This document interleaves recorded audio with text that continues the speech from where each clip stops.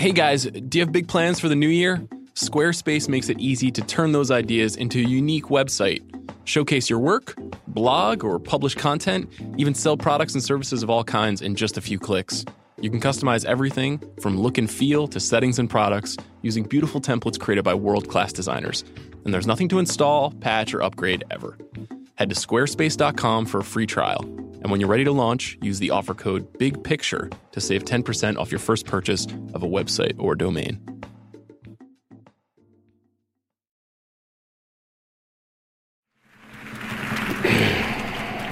And the Oscar goes to...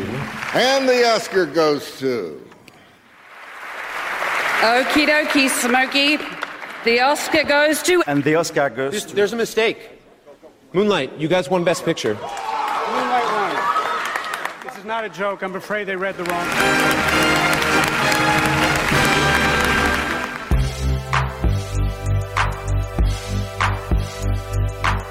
I'm Sean Fennessy, editor-in-chief of The Ringer, and this is The Big Picture.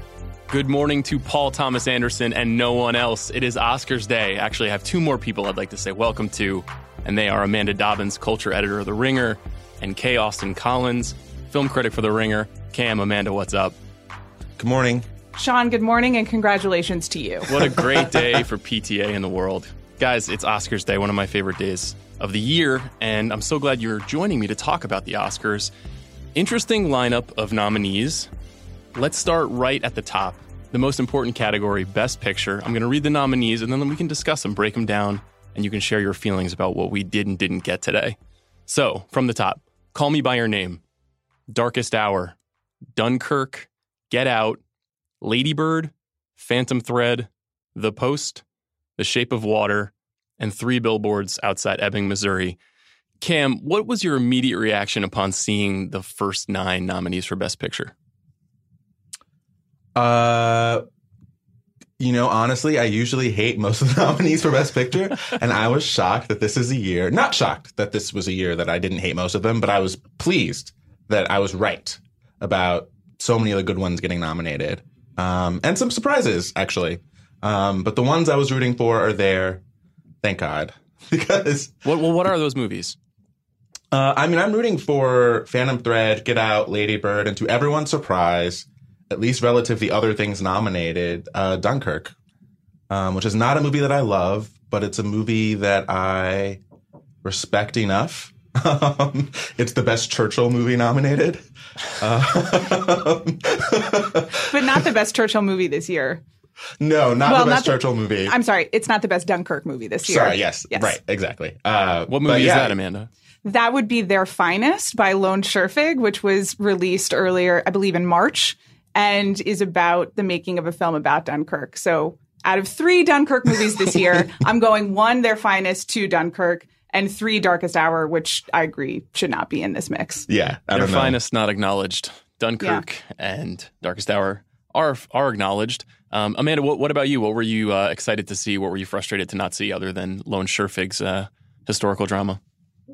I would generally agree with Cam, which is that I was so surprised, particularly by Phantom Thread, which I think we all enjoyed and all did not expect to see in this list.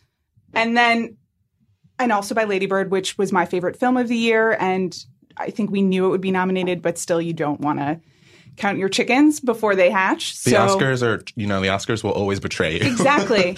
But beyond being surprised by Phantom Thread, I was so generally pleased by the nominations that I almost feel like I've been tricked. Mm-hmm. I worry that I've become too complacent and that I'm happy about these. And that seems to be setting me up for disappointment somehow. That's where I am on the emotional spectrum. Yeah. I had a similar reaction. I do think it's worth noting that it's understood. I think the conventional wisdom is that The Shape of Water and 3 Billboards Outside Ebbing, Missouri are the frontrunners for Best Picture. Right. And those are not 2 titles that you guys named, nor would I name them among my favorites in this group. I think the Phantom Thread nomination is what really threw people for a loop because virtually no one was predicting that. The film was released the latest out of any movie this year. I think it's fair to say that it's quite idiosyncratic, even though Paul Thomas Anderson has been nominated a few times in the past for his films. But there was some ambient concern that all of the energy that was going towards movies like Get Out and Lady Bird that a lot of young people loved, that felt a little bit different from your sort of historical Oscar fare, would somehow get tweaked or shut out or closed out of a series of categories. And that really didn't happen across the board, fair to say?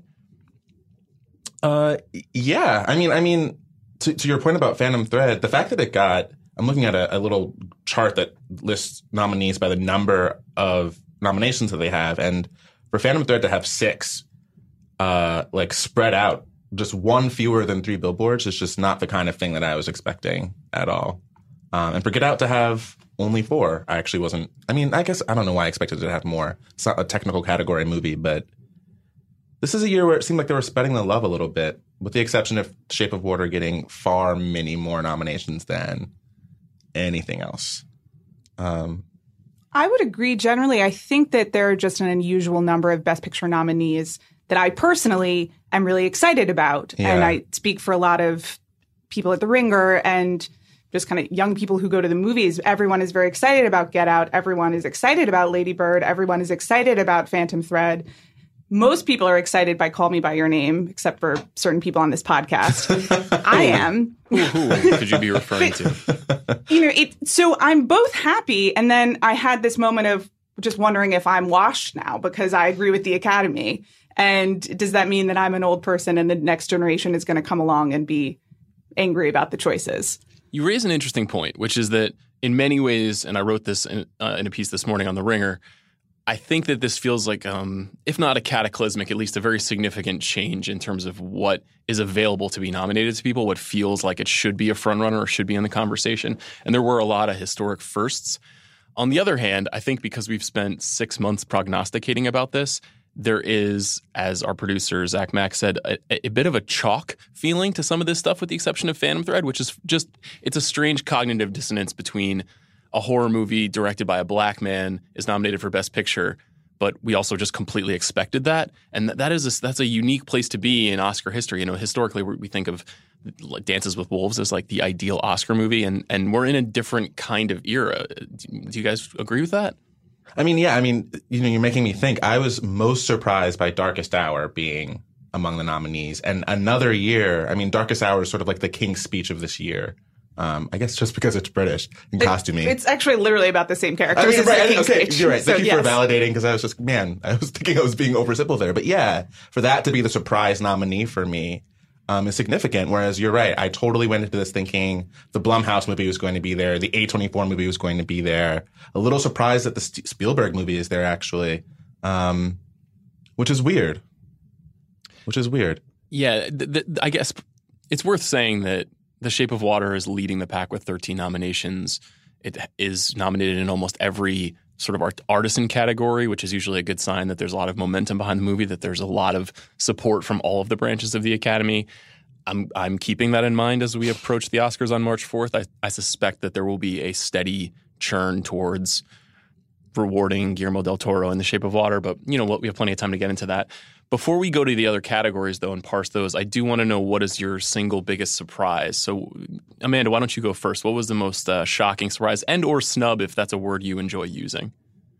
It is, and I am going to use snub. The problem is that my feelings are a surprise to no one, which is that Armie Hammer was not nominated, and I'm angry. And we can talk a little bit more about the supporting actor category, which is it's very tricky right now, and in a way is representative of all of the concerns of this Oscar season. But I, for now, will just say that Armie Hammer is a delight. It was a joy to have him at awards shows, and I really loved his performance in Call Me By Your Name, which was a film that I enjoyed, and I'm sad that he will not be recognized. I don't think you're going to miss him at the award show, though. Something tells me he'll be there in a tux. He'll be presenting. He'll be smiling with that lantern jaw. Like, you'll get plenty of Armie. There's 6 whole weeks here to go. That's true, but today I get to be outraged. Cameron, what about you? Mine is petty, but this is a petty question. You know, it's begging me to be petty. I would like to know why John Williams is nominated for the Star Wars score. That was one of the times where I was just like, what is wrong? Even just like for this year, you have to have your John Williams nomination. I get that. He also made music for a Spielberg movie. Like, why not? It's not memorable music. It's not good music, but he hasn't been memorable or good in a long time. So that's not the the factor here. It's more just, why are we nominating Star Wars for Star Wars music that we've been hearing from the 70s? That's still just a variation on the same things we've been hearing since the 70s. It's just, this is the era of so much interesting movie music, Trent Reznor, et cetera, et cetera. It's just, why are we doing the John Williams thing still? This is petty. This is like a thing that 5 people care about, to be honest. But I think that's lame. I think that's a sign that the Oscars, in some ways, just as progressive as they seem this year, are also wedded to their older, stodgier choices in many ways. Still, they're respectful choices. Yeah, there's no way to explain John Williams for Star Wars other than, you're alive, you're still making music. It's a good point. This is John Williams' 51st nomination, which is ludicrous. Insane. And, I liked The Last Jedi score. I also am very fond of The Last Jedi, maybe more so than several occupants of the internet. I thought it was a little strange that they didn't make more of an aggressive push for Best Picture, and given the critical reception of the film. But I agree with you that nominating John Williams in the time of Johnny Greenwood is a strange choice. I'll be very curious to see if Greenwood is able to overcome Alexandre Desplat and The Shape of Water. My pick is Denzel Washington, who was nominated for Best Actor. And I don't know if it's a snub or a surprise or what the right terminology is, but it doesn't feel right. And that is not my favorite Denzel Washington performance, nor my favorite film. And it also, in its own way, feels, I think, a bit, Cam, like what you're talking about, which is sort of an old world Oscar mentality where there's a great performer in a thin field, and so they choose to acknowledge him and identify him as one of the best. Now, there are several mitigating factors here. One is that Tom Hanks is in the post, and it's not the best Tom Hanks performance. It's a little bit of a paint-by-numbers Hanks, Ben Bradley. The other is that James Franco, who we should say has been accused of sexual misconduct by a number of people in the course of the last few weeks, was thought to be among the 5 most likely to be nominated, and he's not nominated today. Whether that is as a result of the misconduct allegations or not, it is impossible for us to say. Nevertheless, Denzel is nominated, and that just seems strange, and it feels weird to be calling him out for being nominated for a movie that not very many people saw, and I don't think very many people liked. That movie disappeared. It did. It's like the first Denzel nominated performance that I can think of where the movie just disappeared. Like, he's gotten random nominations before. Random maybe isn't the word. I'm thinking of a movie like Flight, where he was actually kind of extraordinary, but didn't really expect him to be nominated. Or, I didn't. But for this, it's just like no one saw Roman. Like, who had that screener and thought that was urgent to watch? Because it was a movie that nobody was talking about. Nobody was talking about it after TIFF. Nobody talked about it when it came out. People on the streets were like, Denzel Washington's in a movie. So it does feel weird to me. I love Denzel, though. I can't wait to see him. Yeah, I suspect that motivated a lot of, it's a weak category. And then you see Denzel's name and are happy to see his name and write it in. Watching Denzel at both the Golden Globes and the SAG Awards, I think he is probably as perplexed and or annoyed by the nomination as everyone else. He has not been happy. So that'll be interesting. Not much of a press tour from him for this movie. I think he knows. What must it feel like to know you're in 5th place in a 5-person race at all times? That must be a strange feeling, and he knows because there's no atmosphere around that movie whatsoever. And he's Denzel. He's phenomenal. He has an Oscar. He deserves everything that he has gotten in his career. But there's just something notably off about this. Our boss, Bill Simmons, says it's a tragedy that Robert Pattinson was not nominated for Best Actor for Good Time. I agree. Cam, I know you're a fan. I'm a huge fan as well. There's probably a number of other sort of left field choices that we could come up with, but it's unusual and interesting that in a year that is, I guess, considered to be, for lack of a better word, a progressive Oscars year, that the weakest and thinnest field is Best Actor, which is usually the most loaded. And, it just sticks out in my mind. Guys, let's jump to Best Director. I'm gonna read you the nominees now. Dunkirk, Christopher Nolan. Get Out, Jordan Peele. Lady Bird, Greta Gerwig. Phantom Thread, Paul Thomas Anderson. And The Shape of Water, Guillermo del Toro. I think that the headline here is Paul Thomas Anderson, who not many people had tabbed for this. In fact, no one on GoldDerby.com, the quote-unquote expert predictors of awards season, had pointed towards Paul Thomas Anderson. Guys, what is your reaction to this field of nominees? I think this might be the best category. This is very exciting because there's something for everyone. It's great to see Jordan Peele in there. It's wonderful to see Greta Gerwig in there. It's great to see Paul Thomas Anderson is a total surprise and very deserving. Christopher Nolan, even if you didn't enjoy the experience of watching Dunkirk, it's a technical feat. You can't argue with it. And it's short. That's so true. It is short, and God bless. Yeah. This is his first nomination. Yes, for his shortest movie, right? Or one of the shortest. Yeah. I'm just the correlation here, I'm just, very interested. Yeah. And listen, I don't really acknowledge fish sex, but good for Guillermo del Toro. It seems to represent a feat of filmmaking. So this is exciting. This is also everyone we want and no one we don't want, which is great to see. So I'm pleased. This is maybe my favorite category. Cam, how'd you respond? So this is the only category where I'm rooting for at least 3 people. I'm actually rooting for 4 people. Pretty much everyone but Guillermo. No hard feelings. But I didn't really enjoy that movie, and I'm pretty sure that he's going to win this. It's Best Director is it's treated like a technical category, even though I don't think it really should be. And I think because of the 2 technical feats, Dunkirk and Shape of Water. Shape of Water is the one that seems to have more momentum. It's sort of both a great category and anticlimactic for me. But Jordan Peele, Greta Gerwig, Paul Thomas Anderson, great lineup. This is a category where there's usually someone where I just think, like the dude who directed Imitation Game was nominated for this. Morton Tilden. You know what Yes. he's doing right now? Directing the debut of a J.K. Simmons show on Starz. That's how far his star has fallen. Sad. I don't know if that's fallen or I don't even know what that means anymore. I mean, I'm going to say fallen because that's my opinion on that, but I'm sure he thinks he's doing well. But anyway, I think this category is great. I'm enjoying it. Yeah, I'm excited for PTA, obviously. This is his second Best Director nomination after There Will Be Blood, and I think he has virtually no chance to win. So that's interesting.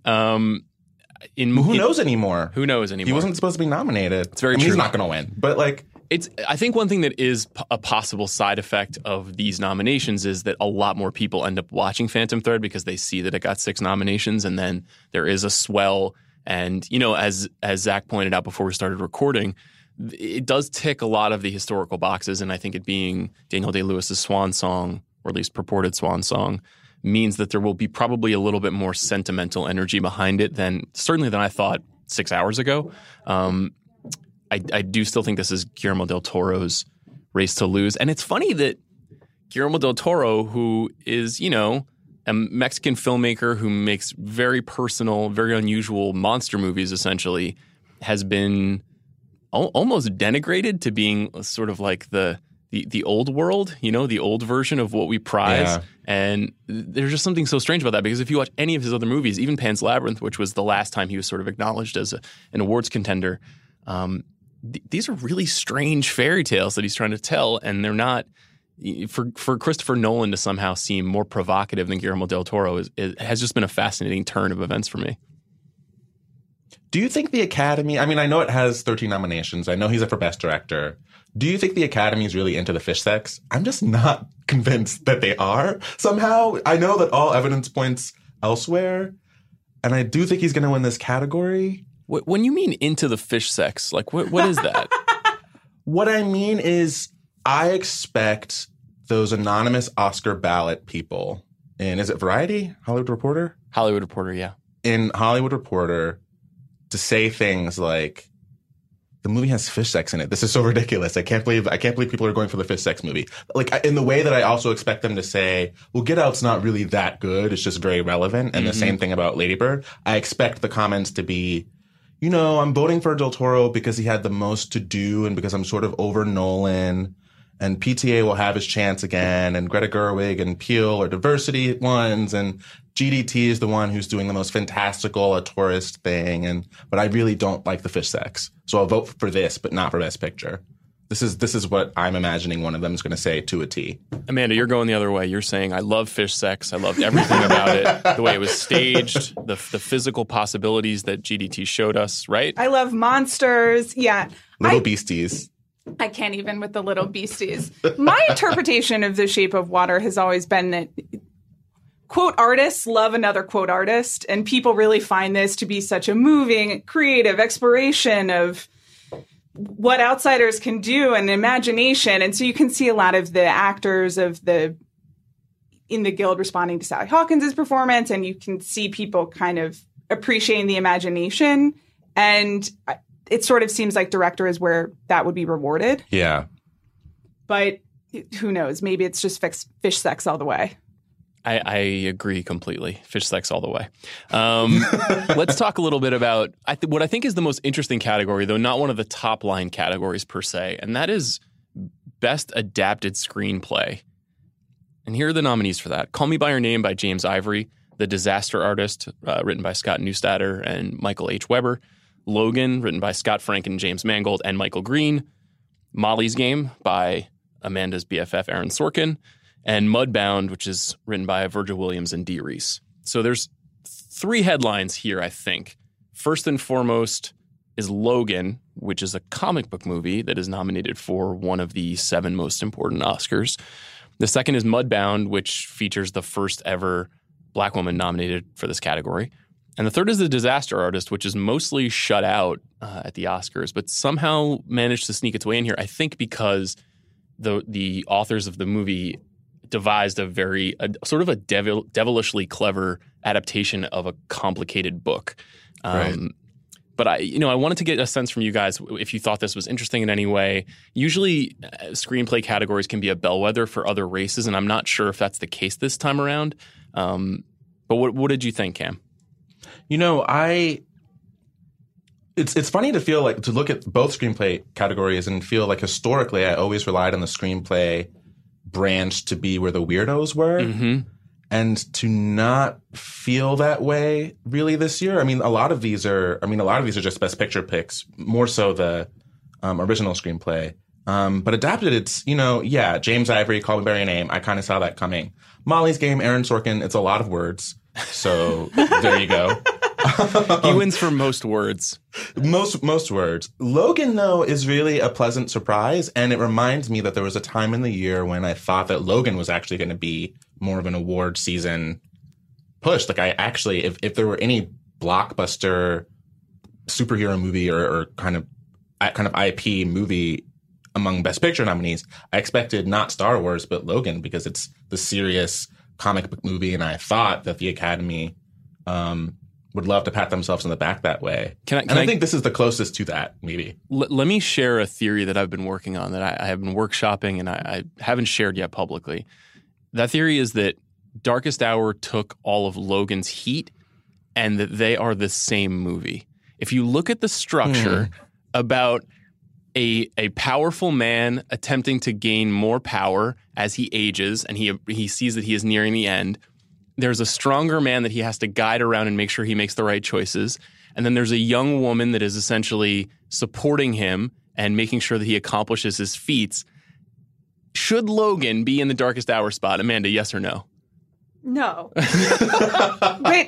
Wasn't that a good pitch, though? That was great. And I should clarify that I don't think Darkest Hour should be in the Darkest Hour split anyway. I have a slightly simpler theory, Sean, which, as you noted in your piece today, the collective box office of the Best Picture nominees is less than the box office of Star Wars: The Last Jedi. And these Oscar nominations are noticeably blockbuster resistant in a way that seems like a choice. And it just seems that no one really was feeling interested in rewarding superhero movies and or movies that make a lot of money. A strange choice in terms of self-preservation, but that's my best explanation.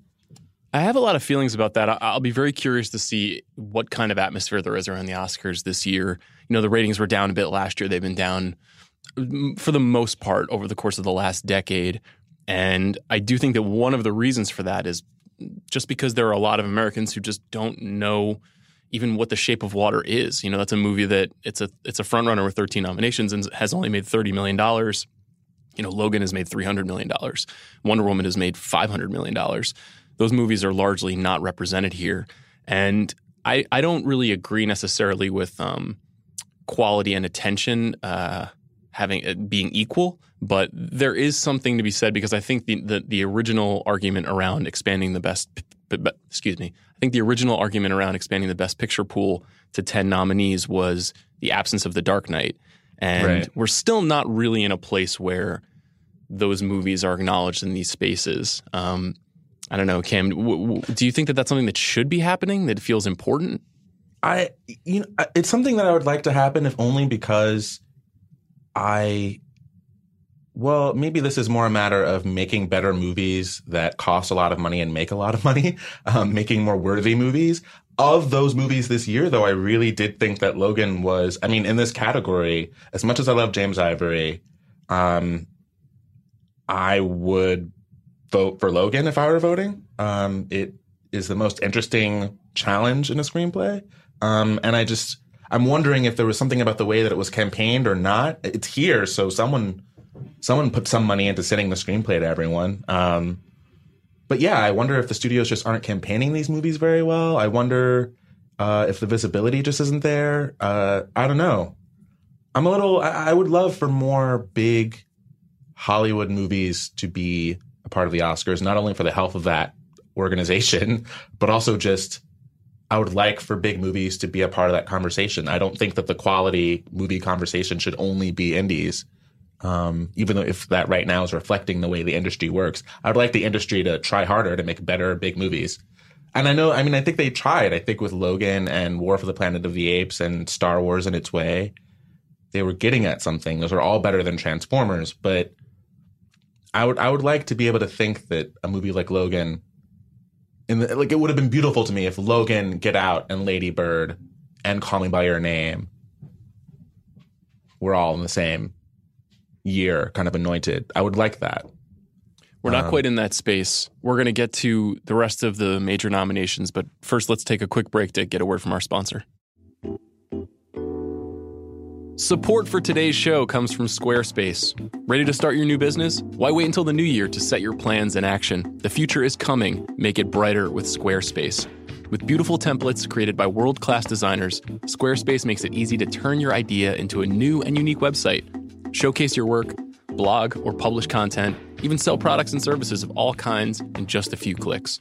You can customize everything from look and feel to settings and products. And it's all optimized for mobile right out of the box. So use Squarespace's analytics to help you grow in real time, and there's nothing to install, patch, or upgrade ever. Though if you do have a question, Squarespace's award-winning 24/7 customer support is there to help. A dream is just a great idea that doesn't yet have a website, so make it a reality with Squarespace. Head to squarespace.com for a free trial. And when you're ready to launch, use the offer code BIGPICTURE to save 10% off your first purchase of a website or domain. That's squarespace.com, offer code BIGPICTURE. Hey, it's Bill Simmons. The NFL playoffs are in full swing, and the Ringer NFL show has you covered for all your pro football needs. Sunday night, get Michael Lombardi and Tate Frazier's rapid reactions on GM Street. On Tuesdays, the Ringer NFL show with Robert Mays, Kevin Clark, and regular guest Danny Kelly break down all the biggest angles. On Wednesday, GM Street again. On Thursdays, Clark, Mays, and Danny are back at it again. And on Friday, GM Street's Friday Focus gives you all the insight you need for gambling, fantasy, and everything else. Don't forget about my podcast, too, on Mondays. The BS Podcast, Cousin Sal and I playing Guest Alliance. More importantly, the Ringer NFL show. Subscribe right now on Apple Podcasts, Spotify, or wherever you get your podcasts.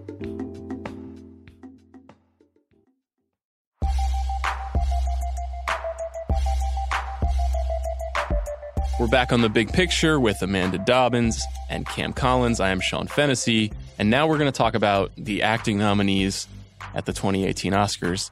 We're going to start with Best Supporting Actress, which I think is a pretty interesting category. I'll read the nominees.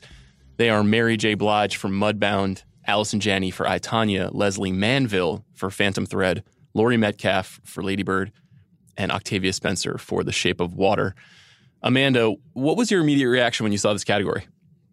Thrilled for Leslie Manville. Yes. That was the surprise for everyone, and she was fantastic. Hallelujah. And it's great to see her there. And I would love it if she wins. She will not. She will absolutely not. So I was thrilled to see Leslie Manville. I was thrilled to see Mary J. Blige. Yeah. The rest were expected. And there is a sense of inevitability to this category, despite the surprises.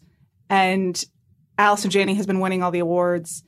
And I am here to say that I do not think Allison Janney deserves this Oscar. At all. And I say that as a person who's a huge fan of Allison Janney and her career, and she seems like a wonderful woman, but I do not understand this category.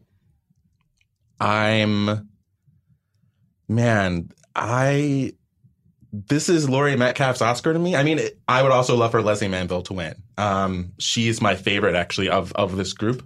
But of the people that who've been winning things, who've been nominated this season so far, to me, it's like Laurie Metcalf. It just feels like she's going to be the also-ran, and this is just a category where I'm intrigued by the range of choices and displeased by the fact that there's such a clear front runner who's the wrong one. Yeah, and maybe we're speaking too soon because Allison Janney did win the Golden Globe. She did win the SAG Award. But I, Tonya, did not do as well in the nominations as we had perhaps expected. I expected way better. And I think everyone on this podcast is pleased with the general trend of how the I, Tonya nominations are going. Yeah. So who knows? But I just don't understand the Allison Janney performance, despite the problems with the movie, if you have them, it's easy for her. I don't understand why we're rewarding Allison Janney can do those kind of one-liners in her sleep. And I don't get it. I don't get it either. It feels like the kind of performance where if you're ever looking through like IMDb of like previous supporting actor or actress winners, it seems like one of those very dated ones where you're just like, oh yeah, I guess you would have voted for that in the 70s. This feels like a bird on your shoulder, kind of bitchy one-liner, mean mom role just doesn't feel very contemporary as a choice to me. And I don't mean that in a political way. I just mean that it's like scene chewy in a way that seems too obvious. Whereas like Laurie Metcalf, I mean, even every write-up that I saw this morning pointed out that Laurie Metcalf is the more nuanced or interesting role. So it's clear that we all seem to think that Laurie Metcalf here is the one to be paying attention to. But Allison Janney just keeps winning. And good for her. Her first Oscar, if she wins. I have a question for you, Sean, which is just that Allison Janney and Margot Robbie were both instrumental in the making of I, Tonya and sort of making that happen. Do you think there's anything to the idea that is being rewarded rather than their performances? I do think that is what has been identified in Allison Janney's performance specifically, which is that, you know, she's very, very close friends with Steven Rogers, who wrote the screenplay, and the part was written explicitly for her. And if she were to not get it, I don't think that this movie would have happened. And even though what you guys are saying is true, and you, Amanda, I know specifically you're a longtime Allison Janney watcher, the fact that it's kind of her hitting her bass notes, you know, her key notes, a lot of moviegoers are not as familiar with that. A lot of movie makers are not as familiar with that because she, you know, spent a lot of time on The West Wing and is now one of the stars of Mom. She's a TV actress, and I don't mean that in a pejorative sense, but she's largely known for her work on television. And this is kind of her doing it on a slightly bigger stage. And the lines are written specifically to her cadence. As far as Margot Robbie, I mean, we can get into that a little bit more in the Best Actress category. She is a producer on the movie. There's never been a woman who's produced a movie and has also been nominated for Best Actress at the Oscars before. So that part of it is interesting. This category is a little bit of a sore thumb for me because I don't really understand the Octavia Spencer nomination at all. I don't understand that part. It's the most underwritten part in the movie, and it feels like Octavia by numbers. And I don't really understand the Mary J. Blige nomination either. I think that's probably the least interesting supporting performance in that movie, which I think is a little underrated at this point. And I think it's a good performance, and she's a famous woman, and there's a good story there. But, you know, I wrote last week that I was way more taken with Jason Mitchell's performance in that movie. I think it's interesting what Carey Mulligan has to do in that movie, given that book is about her character, but then the story shifts completely, and she becomes kind of a supporting character in this movie adaptation of that book. So, you know, I agree with you guys ultimately that Laurie Metcalf has the most nuanced role and the most nuanced performance. I think it's also kind of fascinating that essentially it's going to be a race between two people who are best known as TV actresses. I do think that Allison Janney will be rewarded ultimately, though. I have a question for you, though, because I'm totally on the same page, and I'm wondering, there's this supporting actress rut that Octavia Spencer seems to be in, and I don't just mean in terms of nominations. This is a category she's been in before, she's won before. But even just like the kinds of roles that she's offered or takes and gets recognized for, I'm both like incredibly, to think like, wow, what a time when there's a Black actress that I can name who's like a sure thing Oscar nominee. That's like in a way amazing. But I'm over. I'm just so over. She's in like a weird fish sex movie and she's still playing the same kind of role that she always plays. It's just weird to me. And that to me is also kind of a damning part of that movie, frankly, a limit to that movie's vision, that you really can't imagine anything better for Octavia Spencer than what she's been doing in every other Oscar-nominated performance that she's had, but in the midst of a deaf woman having sex with a fish. Yeah, wouldn't you love to see what she could do with like a Leslie Manville character in Phantom Thread type role? Absolutely. She hasn't really been given a chance. And who knows why that is. Or Sally Hawkins' role in Shape of Water. I would love for Octavia Spencer I would love for them to have shared the fish guy. Wow. Or something the more only way to make that movie more perverse would be to add another participant in the fish sex. Something. I know that would risk the number of Oscar nominations it would get, but I think that would be more interesting. But yeah, I feel a little bit like, Sore Thumb is right. I feel a little bit let down by this, even though it's like I want to celebrate these nominees, and but I just feel a little bit, even Mary J. Blige's character and role here. It's sort of like there is a way to get nominated for a Best Supporting Actress as a Black actress, and these two roles epitomize it. Really well put. Let's use this as an opportunity to pivot to supporting actor. Here are the nominees: Willem Dafoe, The Florida Project; Woody Harrelson, 3 Billboards Outside Ebbing, Missouri; Richard Jenkins, The Shape of Water; Christopher Plummer, All the Money in the World; and Sam Rockwell, 3 Billboards Outside Ebbing, Missouri. Guys, first of all, it was noted this morning that Woody Harrelson and Sam Rockwell sharing the Best Supporting Actor nominations for the same film hasn't happened in decades. And there's a lot of people who seem to think that Rockwell, myself included, who seem to think that Rockwell is going to run away with this. I think Woody's presence in the movie in this category, though, slightly undermines that. So I want to talk to you guys a little bit about that, and also talk to you a little bit about the Christopher Plummer nomination, which is obviously larded with controversy of its own. Amanda, what did you think about this category in general? Well, as we set up earlier, I'm already disappointed because Armie Hammer is not in this category. Right. Sad. And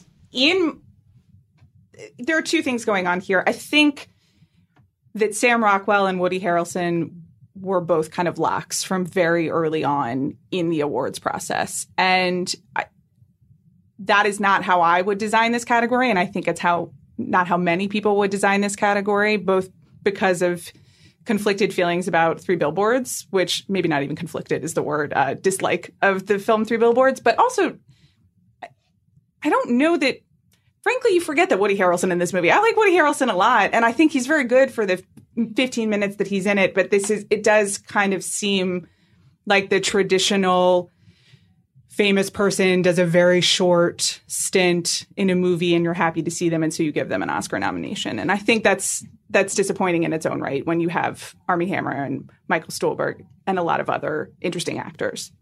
Were any of those other interesting actors in a movie that wasn't Call Me By Your Name? Well, Michael Stuhlbarg was also in Shape of Water and The Post. He's basically the most important. Yes, that's true. Most important actor. Yeah, this category is boring to me. I only have one horse in this race, and it's Willem Dafoe, and I guess he's not going to win. I don't know why Richard Jenkins is here, to be honest. That's no slight against him. You're like, and I appreciate a gay BFF. I appreciate the lane. Good for him. I'm a little bored with that performance.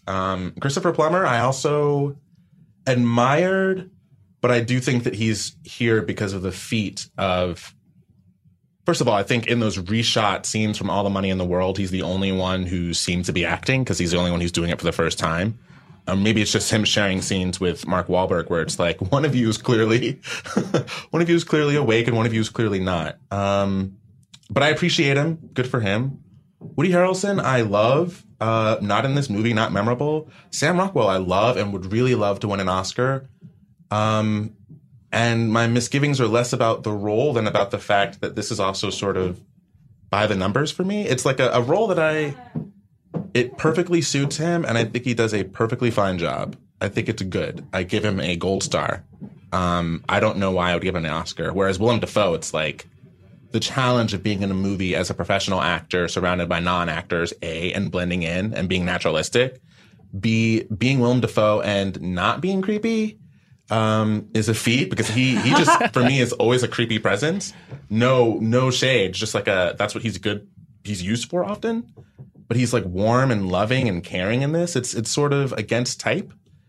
And I would just love to see him. I would just love for Willem Dafoe to win, you know? We also haven't really talked about the Florida Project, which was on a lot of favorite lists at the end of the year and could be considered a snub for Best Picture. I received a very angry email from my own father this morning about the Florida Project not being included in Best Picture nominations. So I liked that movie a lot. I think it maybe wasn't a lock, but it's sad that it's not getting more attention. And I do think it's a shame that Sam Rockwell is going to run away with it over Willem Dafoe's performance. Yeah. I'm not so sure. I think that there is a chance that Dafoe takes this, which is not really how the awards have played out. But I do think the absence of Martin McDonagh for Best Director indicates that maybe the Three Billboards train is not as powerful as we initially thought. We could see there is some vote splitting in play. I think Woody is also, even though that character kind of vanishes after the first 45 minutes of the movie, is beloved and may just catch a lot of pity and admiration votes. And Woody is never bad in anything. I mean, he's always lifts the spirit of a movie, even if his character isn't essential. The one thing that's unfortunate about the Willem Dafoe nomination is he's the only person that was recognized for the Florida Project, as Amanda, you pointed out. And he's the only sort of known quantity that's in that movie. And one of the charms of that movie is that there's so many people that you've never seen before who we know to be non-professional actors or who are trying something for the first time. And, Sean Baker makes films that are often using a lot of non-professional people, and he has a little bit of an unusual approach to making film. And that is definitely what I think a lot of people responded to about that movie. So for the one person to be identified as the person who you've seen in 75 movies over the last 30 years is kind of a bummer. That said, I agree with what Cam, you were saying, which is that Willem Dafoe is playing against type, and that's fun. That's cool. And he does it beautifully. You feel close to him, and you feel an unusual empathy for one of his characters. And I think that there's a small chance that he takes this, but we'll have to see. I would love that. We live in a post-Moonlight world, so anything can happen, frankly. Anything can happen. And anything did happen in the lead actress category. That's not true. Actually, this was the chalkiest category of them all. I'm going to read the nominees and we can break it down. Sally Hawkins in The Shape of Water, Frances McDormand in Three Billboards, Margot Robbie in I, Tonya, Saoirse Ronan in Lady Bird, and Meryl Streep in The Post. This is Meryl Streep's 21st nomination. That's insane. Oh, yeah. Any reactions? This was the least shocking and interesting category out of all of them to me. I've got two reactions. Number one, Meryl Streep was good in The Post. I agree. I secretly love Meryl Streep in The Post. I'm not shading it. I just want to note that we are living in the dawn of Meryl Streep every single day. Yeah. That's true. She's basically doing her Julia Child impression, but I also really enjoyed the Julie versus Julia, so it's fine with me. And then the other thing I would say, and this is almost greedy, but given all the Phantom Thread nominations, I suddenly really got mad for Vicky Krieps in a way that I hadn't even thought to think that she would get a nomination, because Phantom Thread was just not on people's radars. And as Sean, as you have pointed out many times, as Cam, as you pointed out, she makes that movie. She's great in that movie. She's the hardest role. She's holding her own against mean-ass Leslie Manville, who's a pro, and weird-ass like Daniel Day-Lewis, also a pro. And she seamlessly is of the same caliber. It's remarkable. She's like playing a character who has to butt up against kind of an egotistical character played by a highfalutin method actor, pain in the ass. And she more than holds her own. And that's also a movie where if the female lead can't bring it, then the film is a disaster. Right. It is doing some gender dynamics that really need someone who can hold her own. Yeah, absolutely. Far be it from me to take away the credit that a woman deserves and give it to a man. That is not what I am trying to do here. But I do think it's one of the masterstrokes of PTA and the movie is to find the right person to go nose to nose with Daniel Day-Lewis again. I mean, he did this with Paul Dano in There Will Be Blood, and he found the right person to kind of stare down this overwhelming, intense presence. And Vicky Krieps is the same. I mean, it's the same sort of thing. It's a person you haven't seen at maybe once or twice in a film who at first seems shy and retiring and then becomes incredibly powerful and persuasive, and it takes over the movie at times. And I completely agree, and I wish she was nominated, and there's nothing we can do about it now. So I guess Frances is going to win this. Is that's the way it's going to go, right? I mean, I don't know. I honestly don't know. It would be nice if there was a little bit more energy going in Saoirse Ronan's direction. I think she's been nominated so many times for someone who's 23 years old already that it's possible that some of that goodwill starts to build. When is she going to get that Jennifer Lawrence bump? I mean, I really, pray that Jennifer she does should not. give her but Oscar that's another to conversation. Can I ask you, how much do you think that acceptance speeches play a role in voting? Because I have thought a lot about Frances McDormand's performance in Three Billboards since I saw it, and I think that is a flawed movie, and I agree with much of what Cam wrote, but she's very angry in a way that you don't see on film, especially from a woman, and I have thought about that. And then the campaigning process has not been the most solid from her. I don't really think she's been engaging with the conversation around the film, which is maybe not her job. And then her speech at the SAG Awards was unfortunate. And I think the key lines were that she said the word representation and then started speaking about her agents instead of seeing ourselves on film. So people do talk a lot about kind of the early award season, the early awards shows as test cases. And I'm just curious whether you think that will affect her at all. I don't think so. I think Frances McDormand is a 60-year-old woman who is a known public quantity because her public quantity is that she's not public. The only times that we've seen her are when she is accepting a Best Actress Oscar or she is sitting in the audience not receiving a Best Actress Oscar and seeming completely nonplussed by that. You know, she has like a straight-talking, straight-ahead, in my own world kind of identity. And if we have a desire to project something more meaningful than that, I think we're bound to be disappointed. And that's like an interesting test case for all of the Oscars. You know, there is a desire, and I'm guilty of this as anybody, to put meaning on this stuff that doesn't necessarily exist, in the same way that it's, I think, a little risky to try to put meaning on a movie like Three Billboards that it can't necessarily hold the weight of. So, you know, whether she wins or not, and whether that's, I think a win for Saoirse Ronan would be as powerful a statement about, you know, a woman's point of view as Frances McDormand. Absolutely. And, absolutely. Saoirse Ronan's pretty angry in that movie at times too. But the thing that's, I think, maybe not so great about Three Billboards is Frances McDormand's character is like only angry. You know, she's not really anything else.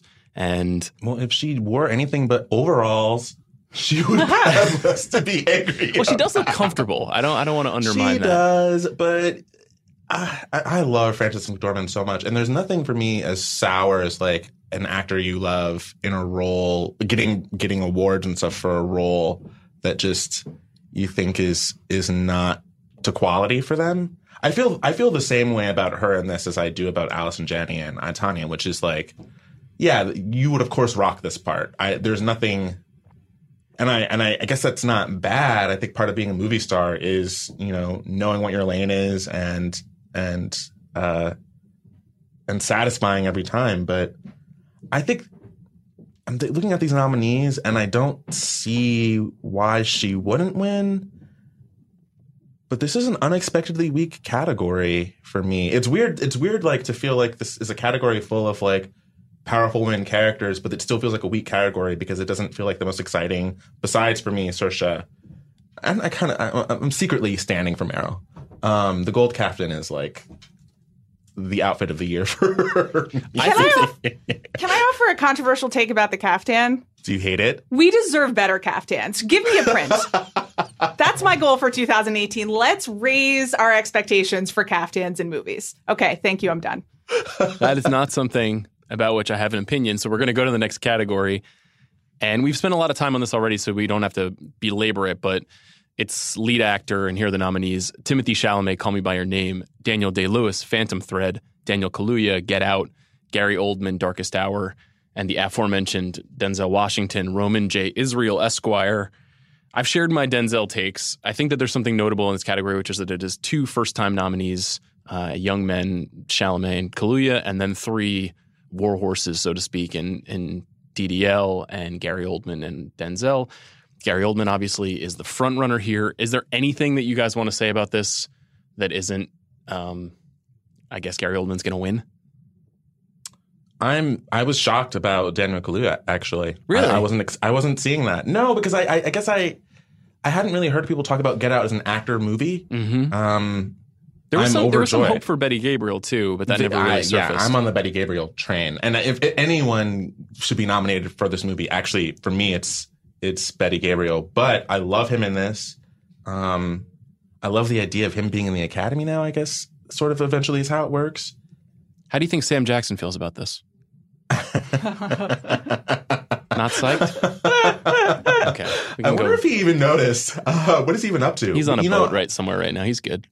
This is a good category to me. I don't even dislike Gary Oldman in Darkest Hour. I love a mean, scene chewy, puts on a lot of weight, like is more pale than he has to be. I have another take about this one. Oh, ready. Which is that I think Churchill is too easy a role to win an Oscar. Ooh. Because all you have to do is sit in a bathtub and be eccentric, and all of the good lines are already written for you by history. So true. This is my take. That's why you need a genuine eccentric like Reynolds Woodcock. Bring Daniel Day-Lewis his 4th Oscar forthwith. Okay. Isn't it weird that he's not going to win? I mean, I just don't think he's going to win. Well, that's what I was going to ask. It's such a good performance. It's like... Do you think the Phantom Thread surge today has any effect on Daniel Day's chances? It's definitely possible because we know that there are so many people in the Academy that are just obsessed with him. And they're obsessed with the idea of what he does as an actor because it makes it feel like their job is more important and it has more power. And it's definitely plausible that he win. I just think that Gary Oldman, and let's use this as a segue to talk about the next phase of this stuff, has been campaigning his guts out. He has really just kissed every baby and handshaken every journalist and done all the things that you need to do to lock up a nomination and then ultimately a win. And for a year, we've been hearing that Gary Oldman has been gearing up to get his Oscar. And I do think that that's the direction that we're headed in. If Daniel Day-Lewis manages to overwhelm the feelings of the Academy members, then maybe he ties Katharine Hepburn as the only person to win 4 Oscars. But we'll see. With that in mind, Cam, you pointed out to me last week that this might be a uniquely interesting campaign period now, the next sort of 35 days of voting that we're going to have. What did you mean by that when you said that? I think it's going to get a little, I don't want to say nasty, but I guess that is the word. Because for a number of reasons, we are dealing with the Oscars, so we're dealing with some sort of backlash period. I think at this point it's sort of clear which movies are going to get a lot of conversation, 3 Billboards among them. And a lot of dissenting opinions are going to keep getting published every day about these things. But then I also think this is the moment of like time's up, right? So this is the moment of people coming to the fore with stories and details about the past bad behavior of people up for awards. Not only people up for awards, but 'tis the season. And I sort of wonder, it's not so hard to Google someone like Gary Oldman and find the things that would derail like an awards campaign.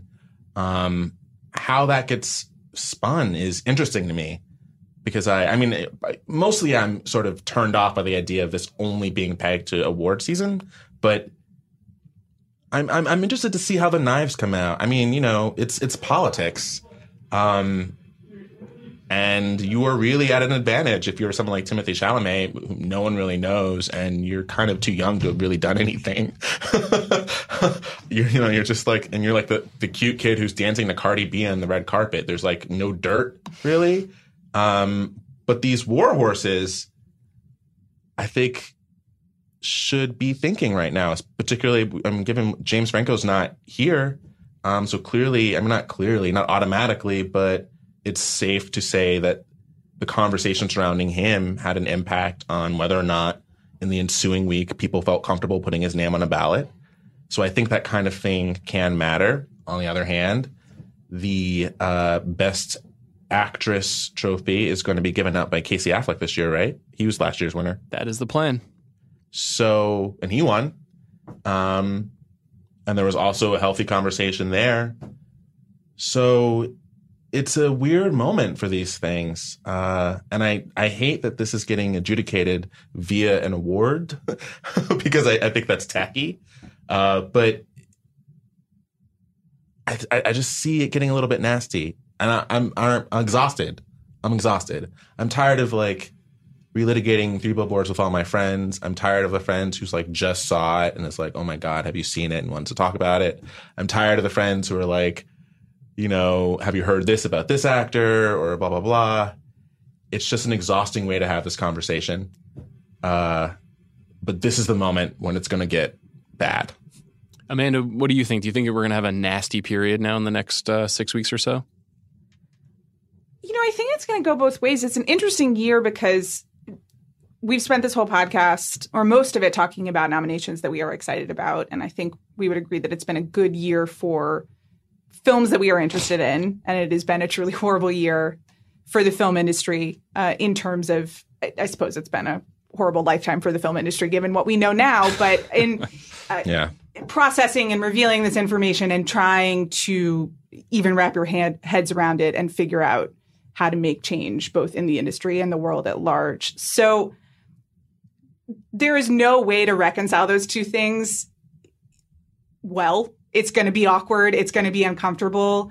I think Kim, I would not be surprised if there is another personality-driven controversy because we have 6 weeks and it's the internet. At the same time, I would say I could see it going the other way, which is you could imagine people wanting to use the Best Picture category as a place to reward vision and what we want to see in the world and what the film industry would like to think of itself as opposed to what the last year has revealed it to be. So you could have both, I think, the negative campaigning and the nastiness that Cam is talking about, and maybe something really lovely like a Get Out or a Lady Bird surprise, because that's what Hollywood wants to think of itself as. And, I think it'll be surprising. I really have no idea what's going to happen in the next 6 weeks. What you just described is actually why I'm pretty confident that Three Billboards is going to win. Okay, great. Well, I was trying to be positive. No, but because I think what Hollywood really likes is to be the place that says, we understand the extent to which bad people are bad people. We also understand the extent to which, as artists, the extent to which bad people are complicated and bad people are people, not just bad people. So this is how I imagine an award ceremony in which Gary Oldman wins, Three Billboards wins, Sam Rockwell wins, and Sam Rockwell pegged here because of the role he plays, not because of the person that he is. Things like that. I see it all going in that direction, combined with an award ceremony that's hyper aware of the moment. I sense it being very awkward. It's inevitably going to be awkward when Casey Affleck is handing Frances McDormand her Oscar. You've gotten me so excited for this ceremony, Cam. Wow. I know. This is I'm excited for the tributes to dead people. That's that and the Greatest Showman song.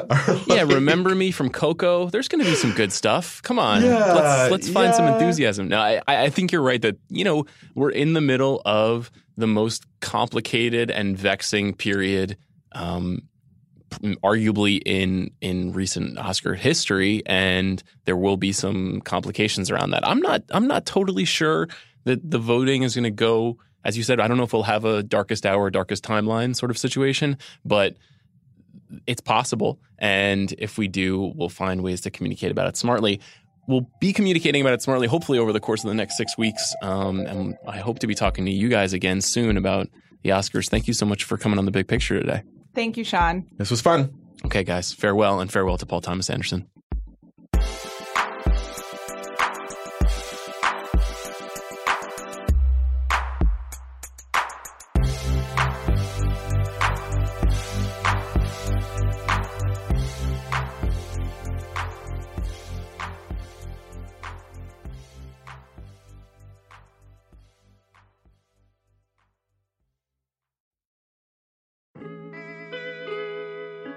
Hey guys, it's Mal and Jason from Binge Mode. We wanted to tell you about the Ringer's upcoming Binge Mode Rewatchables Mashup Live event on Wednesday, January 24th at Largo at the Coronet right here in Los Angeles. It'll be me, Jason Concepcion, Mallory Rubin, Shea Serrano, and Bill Simmons for a high school football spectacular covering Friday Night Lights and Varsity Blues. So put on your shoulder pads or your whipped cream bikini. Let's go, goddammit! Head to largo-la.com to purchase your tickets now. Clear eyes. Clear eyes. Full hearts. Full hearts. Don't snooze. Buy your tickets now for Wednesday, January 24th at Largo at the Coronet in Los Angeles. Yeah.